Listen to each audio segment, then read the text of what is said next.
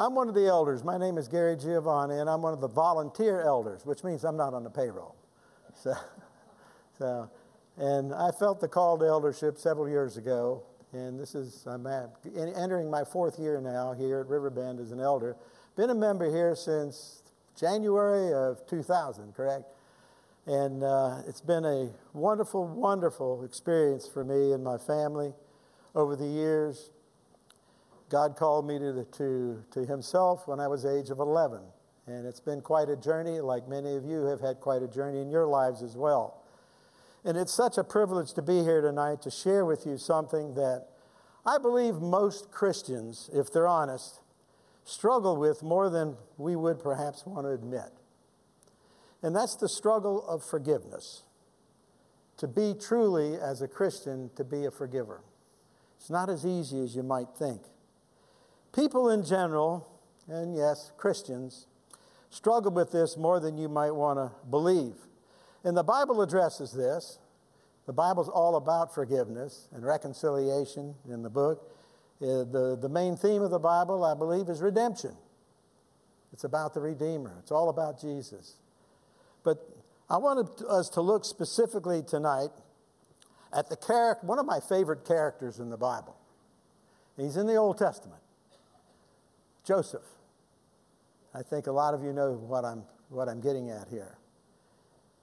He's a very unusual individual. He was a type of Christ because a lot of Joseph's characteristics, he emulated Jesus in so many ways that he lived his life. But as we look at Joseph, you notice he came through the line of Abraham, Isaac, his father was Jacob, and his mother was Rachel, and they were born. His brother was Benjamin. He had several brothers, actually. He had 12 total. But his mother, Rachel, bore both he, Joseph, and Benjamin. Now, we're dealing in a time when men had more than one wife.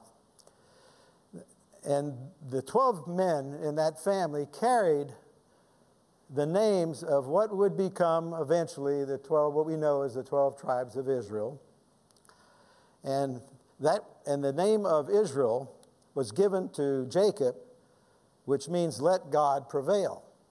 Jacob received this name as God saw that Jacob was becoming a righteous man and that God was prevailing in his life.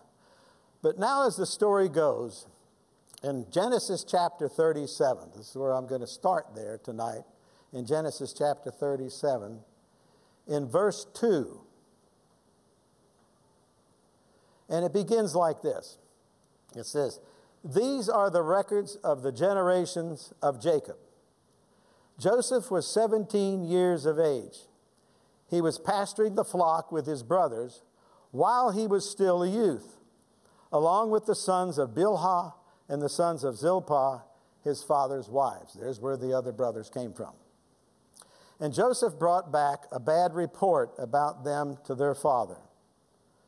And this is the preliminary to what would take place as you begin to see how Joseph was treated by his father. You're going to begin to see how the reaction of the brothers was to him. Now Israel, here it goes. Now Israel loved Joseph more than all his sons because he was the son of his old age. And he made him a vari-colored tunic. Now that tunic was quite special because it symbolized his father's blessing to him. Now you can imagine what the older brothers thought. He was, I think, second to the last in line of the ages of the brothers. And his brothers saw that the father loved him more than all his brothers.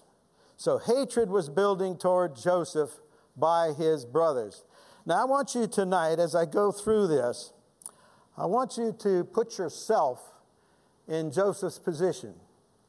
And I want you to be honest with yourself and ask yourselves, how would I really react under the circumstances we're about to go into in Joseph's life? A lot of you know this story. But have you ever looked at it from the view of how you would probably react given the same circumstances in your life? To add what was already taken place, we see in verse 5, Joseph has a dream. And that was not unusual during this time. And when he told it, they even hated him more because he told his brothers what his dream was. And the dream ultimately involved Joseph, one day, he was ruling over his brothers in his dream. Then in verse 9, the scripture mentions another dream where they would one day bow down to Joseph. So he's not only ruling over his brothers, but they're bowing down to him in another dream, indicating that. Well, what do you think the reaction of the brothers was? They were furious when they heard what was coming out of Joseph's mouth. He had infuriated them even more than you might imagine. So they began to plot on how they could get rid of Joseph. Now you're in Joseph's position. Think about how you're going to feel through all of this. And I want you to see how God is going to be working through all of this, because God is really at the center of all of this. All of this is happening under the direction of the Holy Spirit in the life of Joseph. In chapter 37, verse 14, Israel sends Joseph to check on his brothers who were attending a flock of sheep. And then he was to return and he was to give his father a report on what Joseph had observed.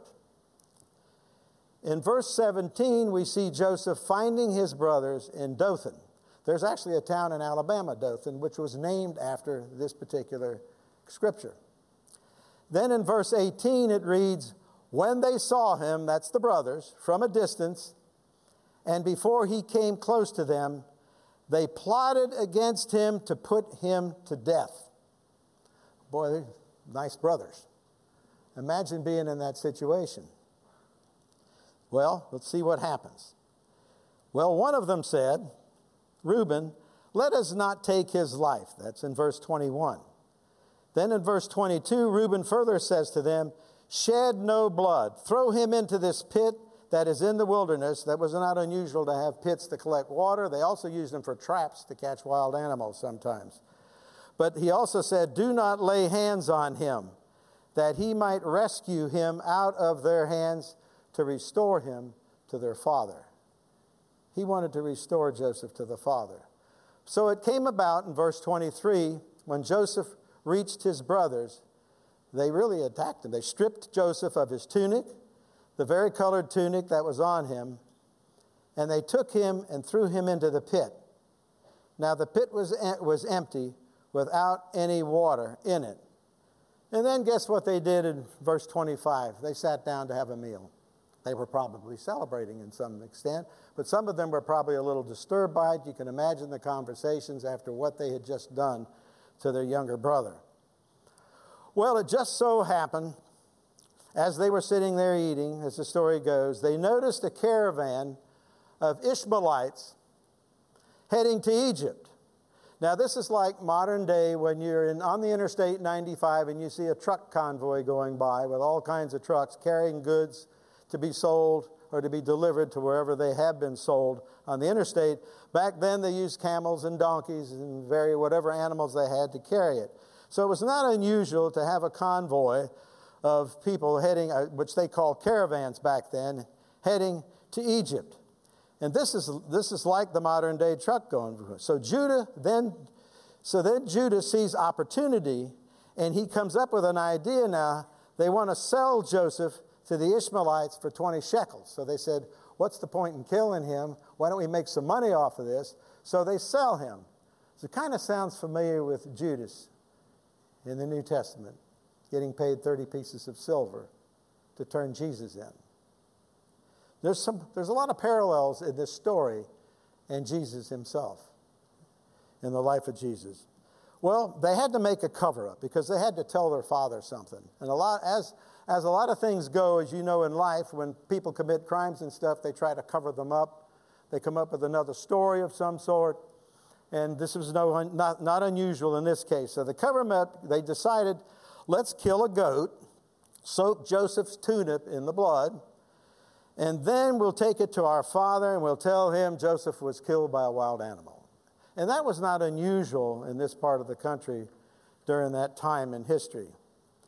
Now, as these details unfold, you can imagine what must be going through the mind of Joseph now. What would be going through your mind now if this was you? If you were dealt with unfairly, especially to this extent, what would you think? How would you react? What might your thoughts be? Well, I think under normal circumstances, most human beings would probably admit anger, resentment, lots of fear, thoughts of potential punishment, and even getting even if you ever got the opportunity to do so. These are kind of normal human reactions to these kinds of situations. Well, beginning in chapter 39, the story goes on, we read about Joseph being taken down to Egypt. So he's taken to Egypt, and guess what happens there? He gets sold again. So he's not only been thrown in a pit, but he's now been sold twice as a slave to a man by the name of Potiphar. He's an Egyptian officer of Pharaoh. He's the captain of the bodyguard, and he bought him from the Ishmaelites who had taken him down there. Now Joseph is a slave under Potiphar. If it weren't for bad luck, he wouldn't have had any at all, But God has other plans for Joseph. Verse 2 begins. It says, "The Lord was with Joseph, so he became a successful man." Then in verse 3, things got even better for Joseph. Potiphar noticed that everything Joseph did prospered. So Potiphar puts Joseph in charge of his entire household of affairs. The Lord's blessing was upon everything Potiphar owned because God had blessed Joseph. Wow.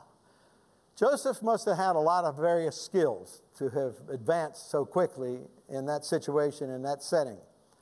I suspect that Joseph was a fine-looking man. He was probably of great stature. He was probably a good communicator.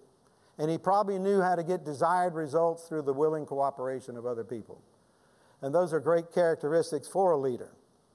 And so, just when you think everything is going well for Joseph, he's finally arrived at something that will give him a good standard of living, make his life comfortable, and things would start going well for him, which they were. It came about, it says in verse 7 on chapter 39, came about after these events that his master's wife looked with desire at Joseph. She was putting the move on Joseph. She was direct, and she gave him an invitation. Men, what would you all do? Well, he basically pleads with her and states his case, verse 9. And it says, "There is no one greater in this house than I, and he has withheld nothing from me except you, because you are his wife. How then could I do this evil and sin against God?" Well, in verse 10, she just kept after Joseph. She was persistent. And as the story goes, she emptied out the room, made sure there was nobody around, and she went after him once more. And she caught a hold of his garment, and he fled. He got out of there fast. I remember growing up, my father used to talk to me about these things. And he said, "Son, sometimes you just have to run." And I suspect Joseph did the same thing. The Bible says he did. He ran. But she had the garment. Evidence. What did she do with it? Well, she lied. She made a lot of noise and hollered and screamed a little bit. And the guards came in, her servants and so on. And she began to tell them a made-up story about what Joseph had done to her. And when Potiphar came home, she did the same thing. She showed him Joseph's garment, and Potiphar becomes angry. Well, he should. If the story is true, what man wouldn't want to defend his wife in this case? And guess where Joseph ended up? Gets put into the king's jail. Now think about it. You're in Joseph's shoes. You've been thrown in a pit, sold into slavery, sold again into slavery, got a good job, and then again now you're in prison. But God was with Joseph, and Joseph was soon put in charge of the jail. And all the prisoners as well he was put in charge of. So Joseph became responsible for the entire operation. Here his skills were that God had given him. But there's something bigger than that going on here, and we'll get to that in a while. As God works through this, he's working a plan through all of this. So The king had a cupbearer, and he had a baker, which was very common for the kings in that particular time. You know what the cupbearer was for, to make sure that whatever the king was drinking, the king wasn't poisoned. So if the cupbearer had poison in it, he was going to die, not the king. So that was one of the cupbearer's responsibilities. But somehow he and the baker offended the king. And they were put into the same prison, just happened to go into the same prison that Joseph just happened to be in charge of. And the captain of the bodyguard put Joseph in charge of them. So he saw Joseph's skills again in the jail. Nothing was going to hold Joseph back. Then Joseph gets the opportunity to interpret dreams for the cupbearer and the baker. The sad part about this dream is one of them was going to die and the other one was going to live and be restored. And if you guessed it, the cupbearer would end up being restored to his former position with the king, and the baker would be no more. In other words, his life ended. Joseph then asked, before he left to go work back with the king, asked the cupbearer to please remember him to the king. But this cupbearer got busy, soon forgot about Joseph. 2 years passed. Then Pharaoh had a dream, and it needed to be interpreted again. Opportunity. He called in all of his wise men, which good leaders always had good advisors, and they surrounded themselves with the best people they could to help them in various aspects of running a kingdom like this particular, the Egyptian Empire at this time, which I think was the largest empire known in the world at that time. Then the king had a dream. He couldn't find anybody to help him interpret the dream. Couldn't figure it out. Nobody seemed to know how to interpret that dream. Well, the cupbearer happened to be overhearing the conversations and so on that were going on between the king and his servants. And he speaks to Pharaoh about his experiences with a man named Joseph, a Hebrew youth who ran the prison. So the king was anxious to find someone. He was getting very impatient. He knew there was an urgency to this dream, and he had to find somebody to do it. Well, in chapter 41, verse 14, it says, "Then Pharaoh sent and called for Joseph, and they hurriedly brought him out of the dungeon," had to clean him up fast. "And when he had shaved and changed his clothes, he came to Pharaoh." Opportunity again. Joseph then lets Pharaoh know that it was not Joseph who had the power, but that God would give Pharaoh the interpretation through Joseph. Joseph was a humble man, even among all these circumstances. Notice Joseph doesn't draw attention to himself. He gives God the credit for the dream interpretations. He always knew where they were coming from, and he gave God the credit for that. Could we do the same thing under the circumstances with everything that's happened? Tough answer sometimes, unless we're really honest with ourselves and take a good self-inventory. We don't always know how we would react. But thus far, Joseph had not demonstrated any hostility at all in the Scripture toward his family, toward his brothers especially, for his circumstances. The dreams, basically revealed, and this is what was going to be the key to all of this, there was going to be 7 years of great abundance in the land. And then there was going to be 7 years of famine in the land. And eventually the great abundance will be forgotten once the severe famine takes hold. That's usually how people react. Because once you're in a famine and you're extremely hungry, that takes over. You go into the survival mode. When people have been without food for 10 to 12 days, they get to the point where they're almost ready to kill somebody to get food. And so it'd be very easy to forget about the good times when you're out of food and you're just trying to survive. Well, the dream was repeated twice to Pharaoh, which means that the matter was determined by God, as the Scripture tells us.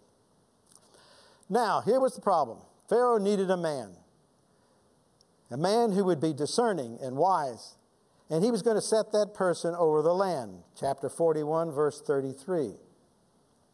So the plan was to store enough food in 7 good years to feed the Egyptians for 7 bad years, and they also fed a lot of people that weren't Egyptians at that time too.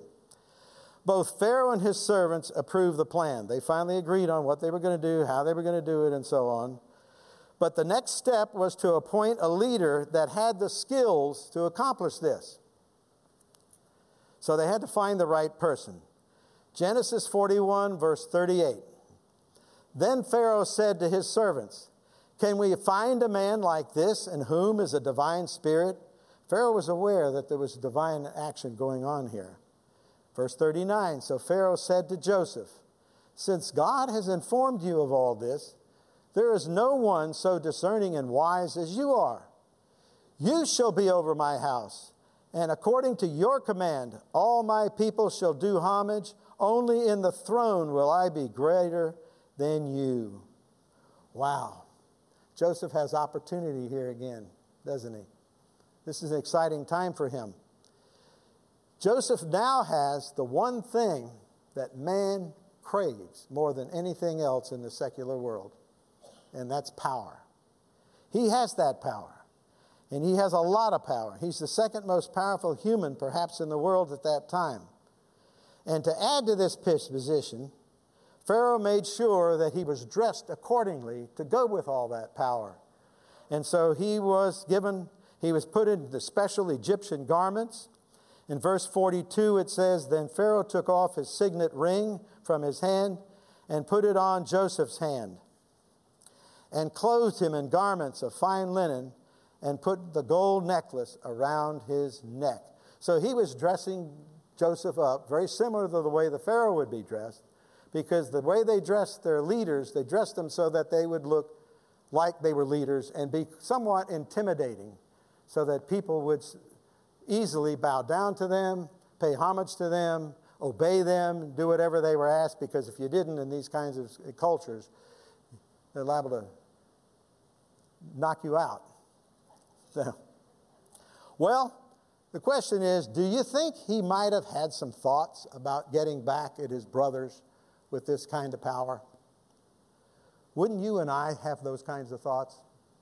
Somebody did what he went through in this. He now has the means to do it. And as we look at his life thus far, we can see the hand directing his path. If through all the bad things that happened to Joseph, God is now moving again towards something. In verse 55 and 57 of chapter 41, "So when all the land of Egypt was famished, the people cried out to Pharaoh for bread.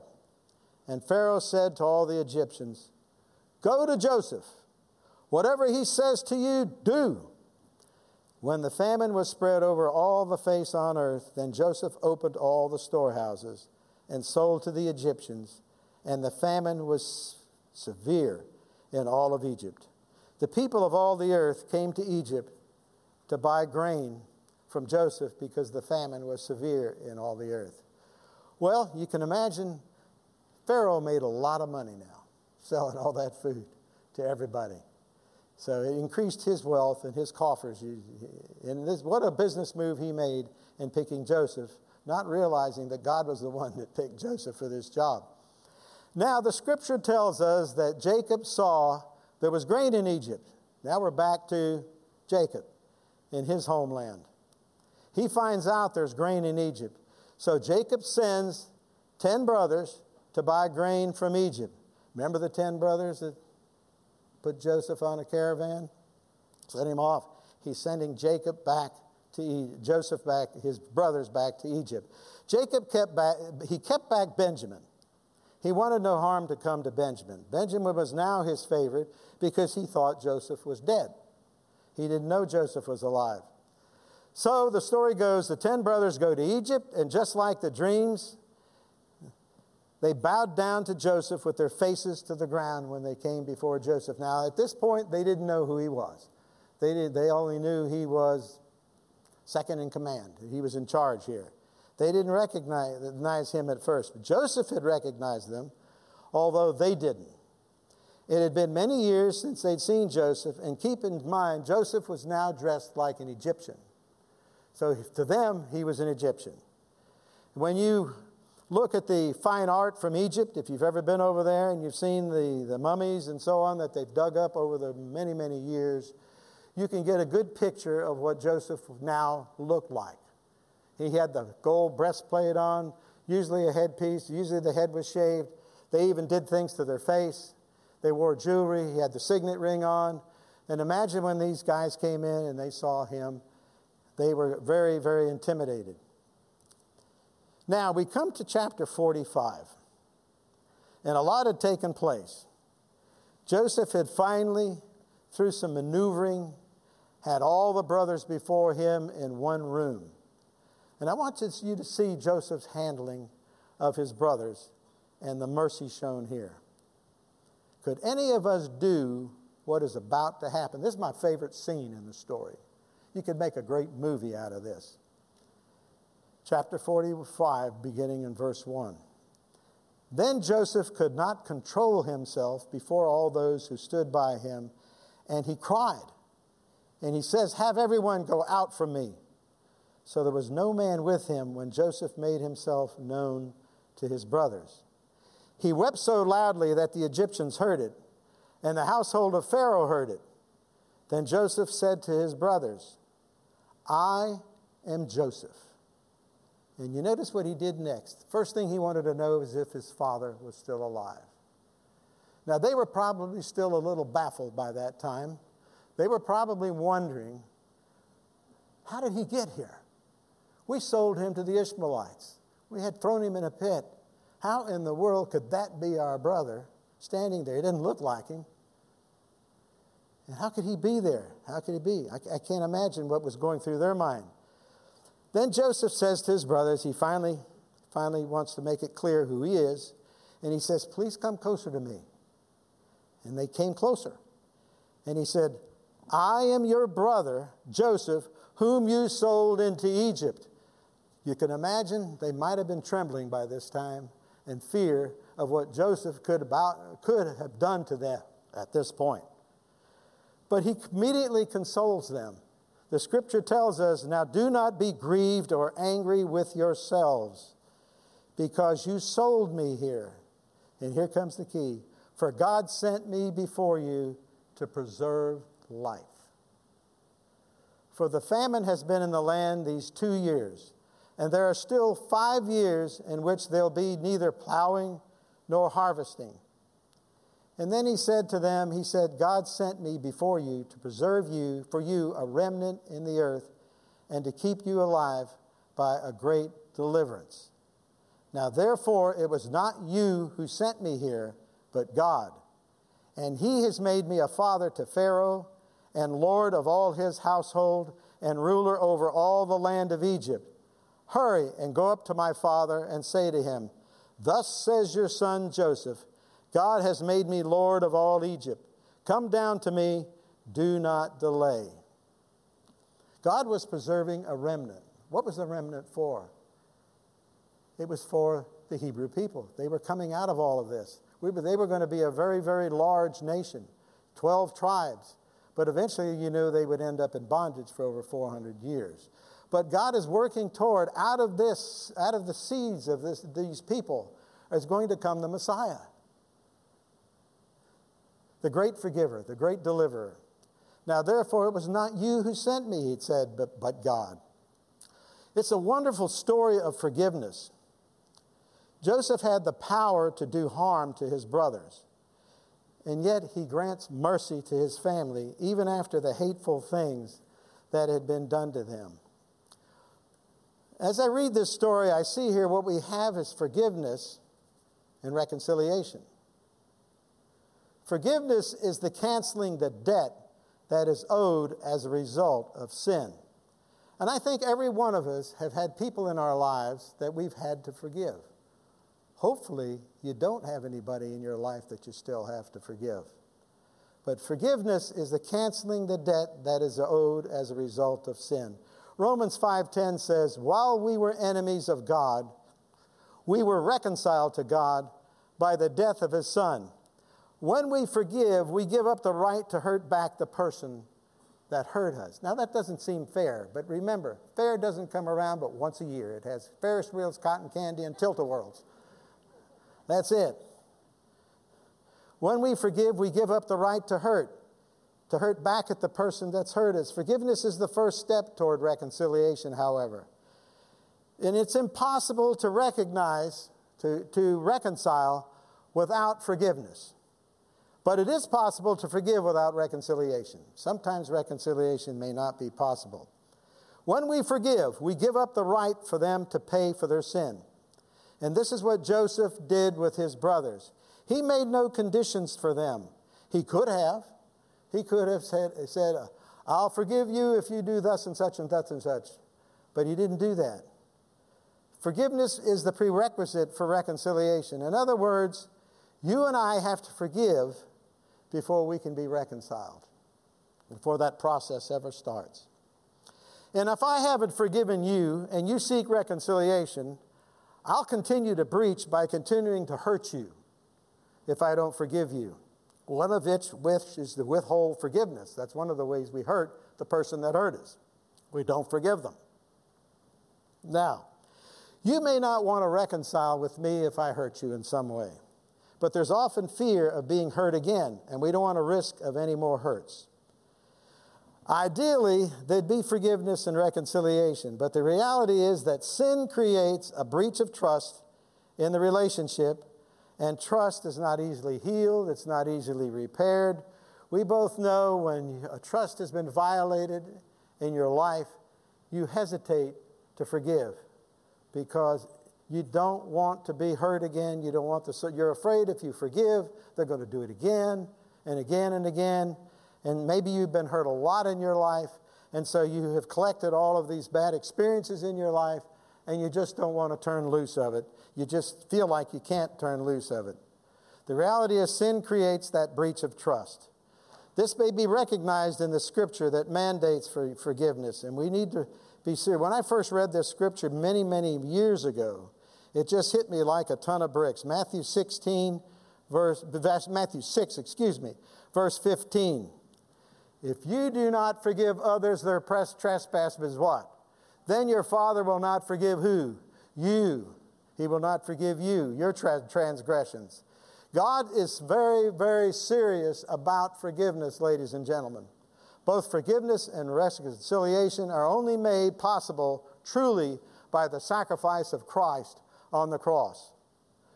Often you and I estimate the severity of sinful acts, especially when we're the ones who sin against someone else. For us, it's not so severe because we're not the ones experiencing the consequences. It's the innocent that experience the pain of sin, and that was Joseph. Might that be you? He was innocent, and yet Joseph ultimately gives up his right to inflict pain or make his brothers pay. And this is the principle behind turning the other cheek, and it's the foundational principle of grace itself. Grace involves giving kindness when the sinner deserves punishment. God sacrificed his son for our forgiveness, and he paid the penalty that we deserved, and now he doesn't hold us condemnable. We're free from the wrath of God. And because you and I are free from the wrath of God if we know Christ, we have the mechanism by which we can be restored to one another. Friends, forgiveness is so important in our lives. It frees us from so many things. It opens the doors to many things and opens up our witness and our testimony to others as well. You remember the model prayer we all know that we find in Matthew that Jesus taught his disciples when they asked him, teach us to pray, and he taught them the model prayer.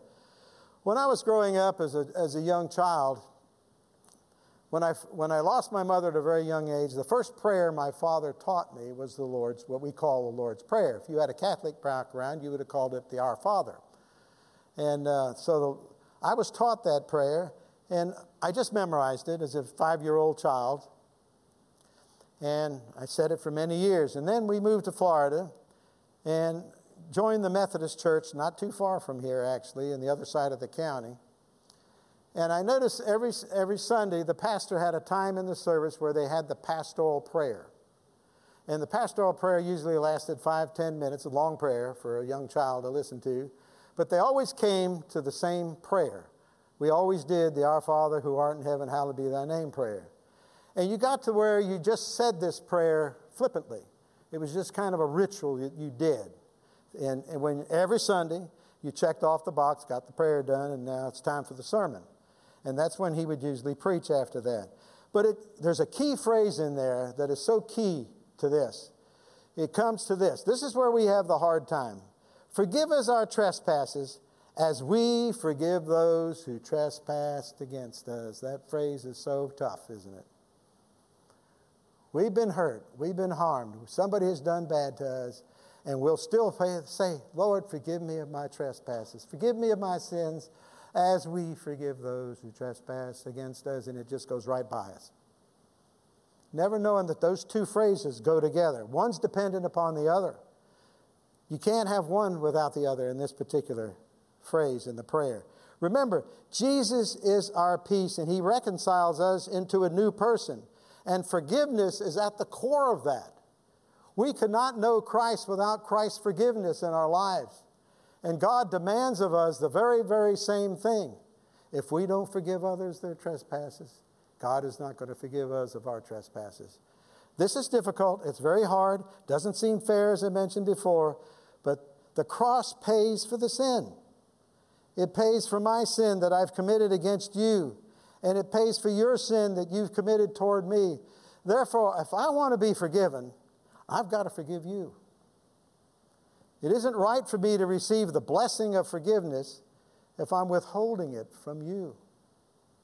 And friends, how many times have we withheld forgiveness from somebody over the years in our lives because of the pain that we suffered, because of the loss perhaps we've suffered? We may have had financial loss. We may have lost a spouse. We may have had death come in and we get angry at God and blame God and can't forgive God. Well, those are the kind of things people experience when they have lost loved ones sometimes. So the Bible says forgiveness and reconciliation are dependent upon the price for sin being paid for by the death of Christ. So God was in Christ reconciling the world to himself. That's 2 Corinthians 5:19. And Paul was preaching the gospel, which was the word of reconciliation. Paul was asked by Jesus to go and take the word to the Gentiles. And this is the message of reconciliation he took to the Gentiles. When he wrote to his churches, many of them had a lot of problems. He was always trying to reconcile them as well as what was going on in the church that was scripturally incorrect. And so he was helping them in that aspect. So Paul's ministry of preaching was a ministry of reconciliation. And I think we can safely conclude forgiveness is mandated in Scripture. Now, reconciliation involves a process of being persuaded. I don't believe Scripture teaches us anywhere that if there's no reconciliation, we cannot be reconciled to God. Instead, Scripture says in Romans 12:18, so far as it depends on you, be at peace with all men. So the responsibility for forgiveness rests upon the one who's been sinned against. In other words, if you have sinned against me, I have the responsibility to forgive you, listen to this, without conditions. Most of the time, it's not unusual to react, I will forgive them when they apologize, when they do thus and such. I'm not going to forgive them. They hurt me so bad, or he hurt me so bad, or she hurt me so bad, or that boss treated me so horribly. I'm not going to forgive him unless they apologize to me. No, it's without conditions. I can't make you repent. And I can't make you apologize as a condition under which I hold forgiveness. Joseph could have used force with the power he had to make his brothers say they're sorry, but would they have really been sorry if he would have used force? I doubt it. Forgiveness involves me not holding you condemnable, and therefore I can't punish you because of it. I let you off the hook, and I'm willing to bear the pain for your sin. You can accept it, or you can reject it as well. Forgiveness is my decision, and it must take place within me. The responsibility for forgiveness is on the one who's been sinned against. If you have been sinned against, if you'd sinned against me, I have the responsibility to forgive you without any conditions.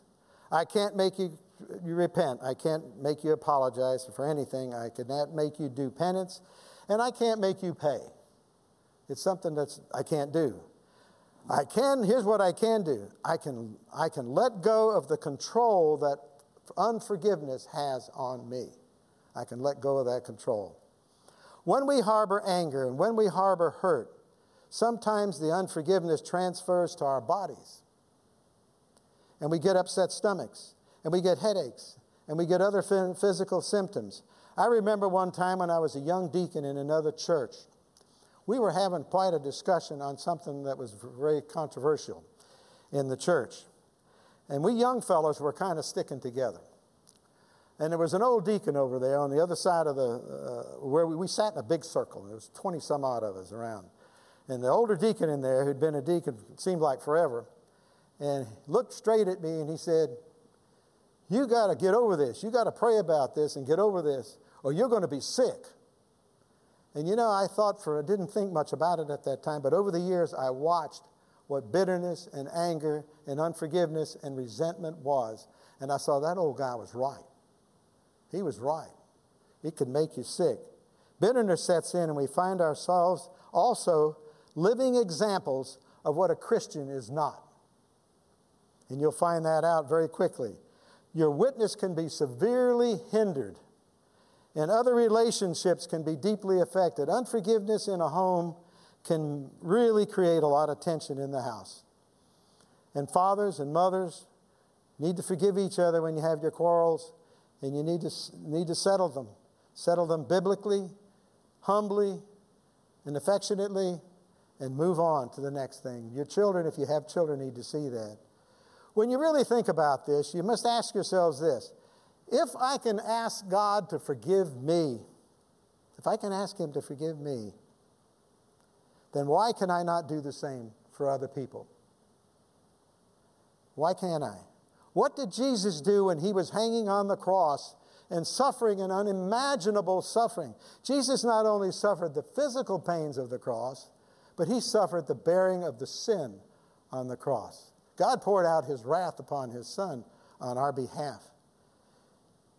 And He came to save His sheep, and He took what we deserved, placed it upon Himself, and suffered and died to pay the penalty that was our penalty that we were due.